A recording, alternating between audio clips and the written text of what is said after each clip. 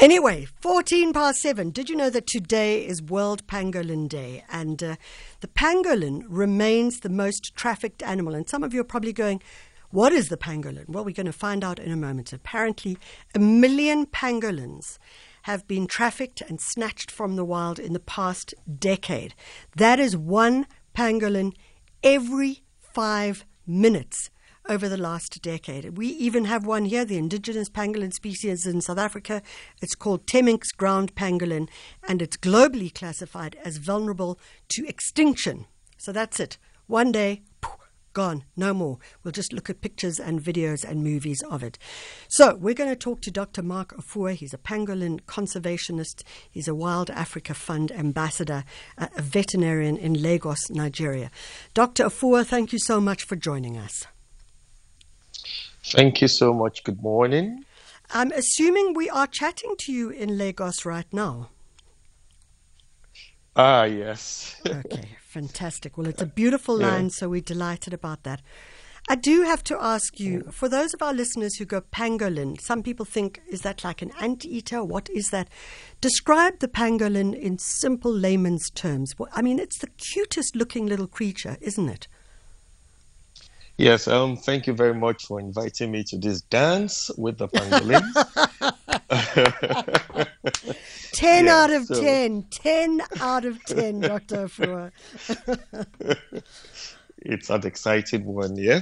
So the pangolin is a small mammal covered in scales and very unique. It's the only mammal actually with scales.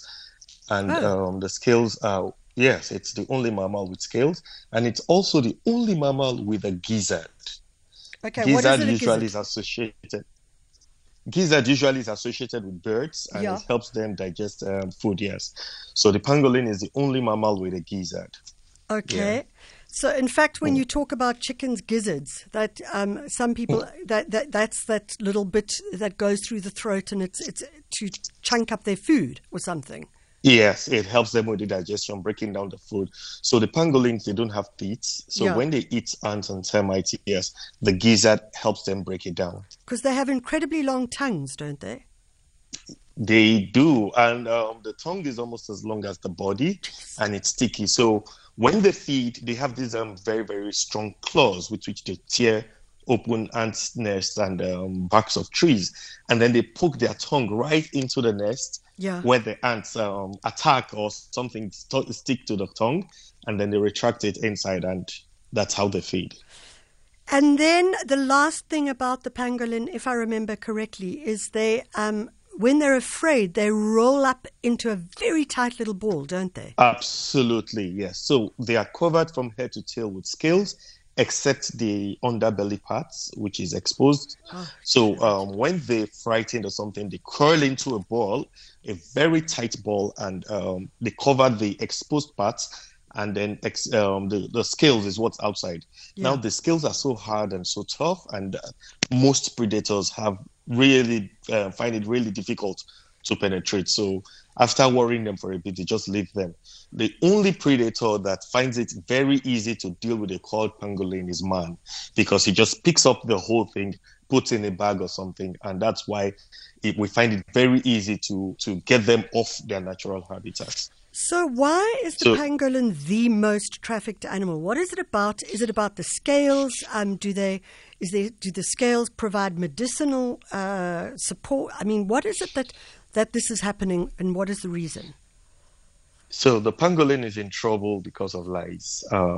Lies were told about it. So cultures across the world, from Asia and even here in Africa, believe that first the flesh, the meat, has medicinal values. There's some belief for that. And then, of course, in Africa, we have the problem with bushmeat consumption. Everything that breathes and moves is considered fair game for the bushmeat trade. Then there is also this overwhelming belief that the scales has medicinal value. Now, the scales is made of exactly the same materials as our nails and our hair, which is keratin. So to believe that the scale has medicinal value is to say my fingernail has medicinal value. Now they think the scale cures everything from hypertension, high blood pressure, all kinds of diseases, wards of evil spirits, and then even has aphrodisiac abilities. Now, these claims have been tested in laboratories and by scientists, and it's been found out not to be true. But this is what mainly is driving these animals to extinction. So, Dr. OFUA, I'm sounding like I'm profiling here, but is this something that is a taste for Asian people as opposed to the whole world, or is it everybody in the whole world that is saying, okay, we can get medicinal value out of these scales? Okay, so now if you're talking about generally, for example, the use of their flesh as bushmeat, it's more like Local. An African thing, a local thing. We have this strong taste for bushmeat and all that. But our consumption of it hitherto has been once in a while, But the problem really came with the demand for their scale, and that is driven by the market in Asia. Yeah. Most of the pangolins, because pangolins are found in Africa and Asia, only around the world. Now, the 4 species that are found in Asia, they've been driven to the brink of extinction. All of them are critically endangered.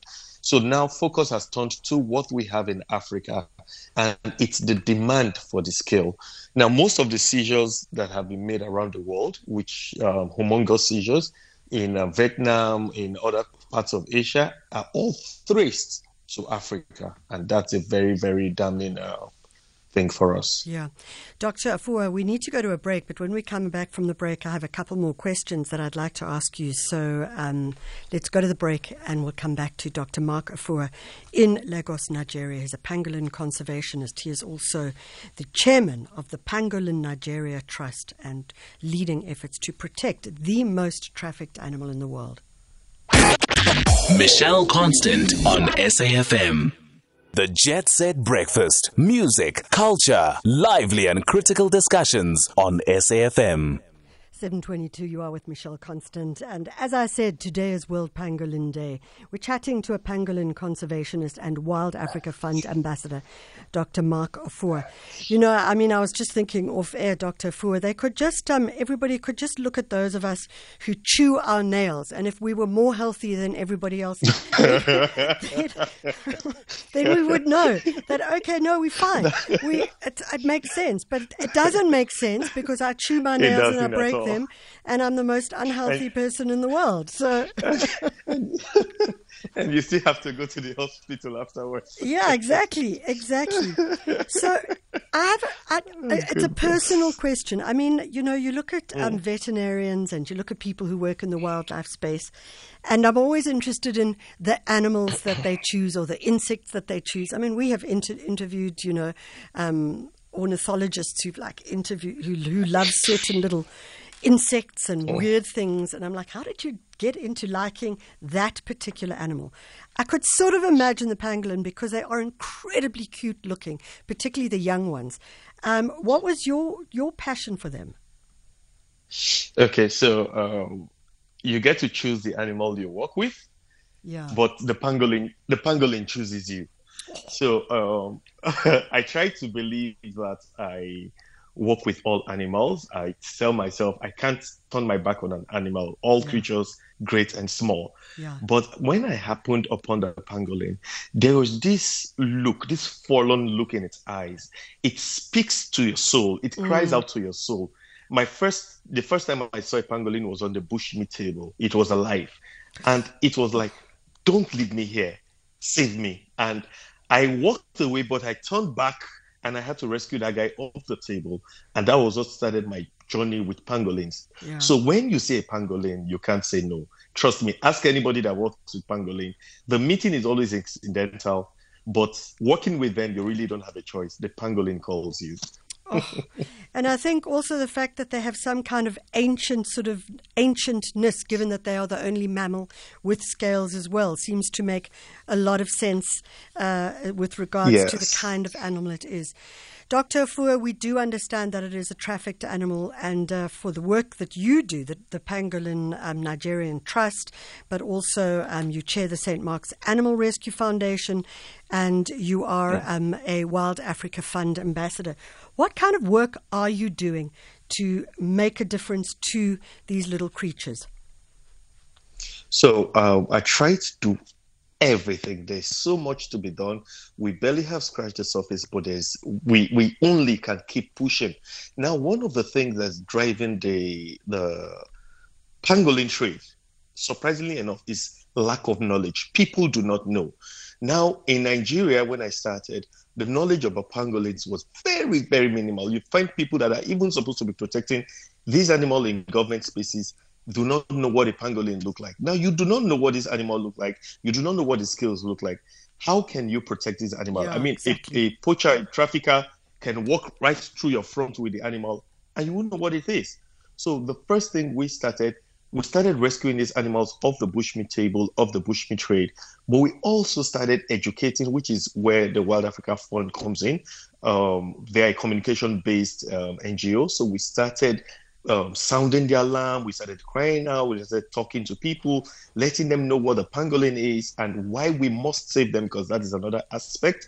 You can have something and not know its value. So we begin to teach the value and all that. So that is the work basically we're doing. So the Pangolin Nigeria Trust, first of all, is focused on rescuing the animal, creating awareness about the animal, understanding the animal, and then seeing how best we can save it. And then in conjunction with Wild Africa Fund, we are sounding the alarm why this animal must be safe. And I can tell you, in a very short while, we have gained very good traction and the awareness has greatly increased. People now call me and say, oh, I saw a pangolin somewhere. I saw a pangolin somewhere. Can you go rescue it? So with this, I am very, very elated and excited because we are making changes and the future looks good for pangolins. I have to just, in closing, ask you talk about why we must save the pangolin. And I suppose there's a question there. I mean, it's like people might say, well, why should we save the rhino as also as an animal which is becoming extinct, given that there are so many other needs that people who live in communities next to the wild meat might say, well, we need the bush meat to eat, we need the bush meat to make money, we need the scales to survive and feed our children. Why should we save the pangolin? Very great question. Now, you made a statement, we need the bush meat to eat. How much? So you now weigh the values you get from each. How much really protein can one pangolin give? And then you eat it and it's gone. Meanwhile, the work the pangolin does for us, keeping nature healthy, keeping the vegetation alive, because yes, they dig with their claws and then they aerate the soil and then they mix topsoil and all that, making it wonderful and easy for agriculture. And that's on one hand. On the other hand, the one pangolin would feed on millions of ants and termites, about 70 million or so in a year. And then you say, oh, really? What has ants and termites got to do with me and my livelihood? Now look on the flip side. The ants and termites destroy our crops in the field and then destroy our timber, destroy our homestead and all that. And then you're quick to tell yourself that, oh, but I have insecticides to deal with that. Now the danger there is you use insecticides, you get rid of the ants and termites, you get rid of butterflies, you get rid of bees, you get rid of helpful insects that helps the farmer pollinate. Now, when all these insects are gone, including the helpful one, the farmer's crop yield will be far reduced, and then prices of food will go up, and then things get harder. You see, it's a vicious cycle. So if we leave nature to do her thing,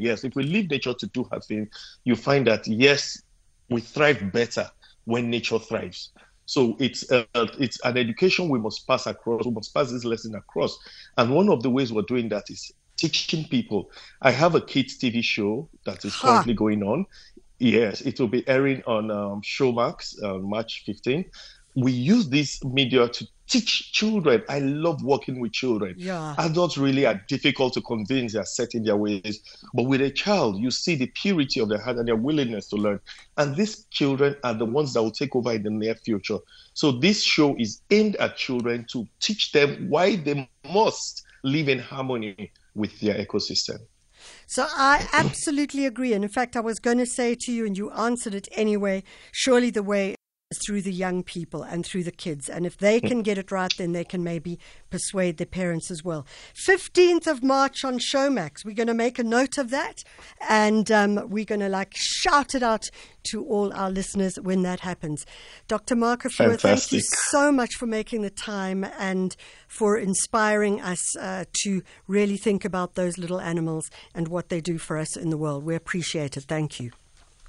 It's an honor. Thank you so much. Dr. Mark OFUA, Pangolin Conservationist, Wild Africa Fund Ambassador. And if you have Showmax, then March the 15th is your day. Funnily enough, talking of Showmax, Bonga Zulu has just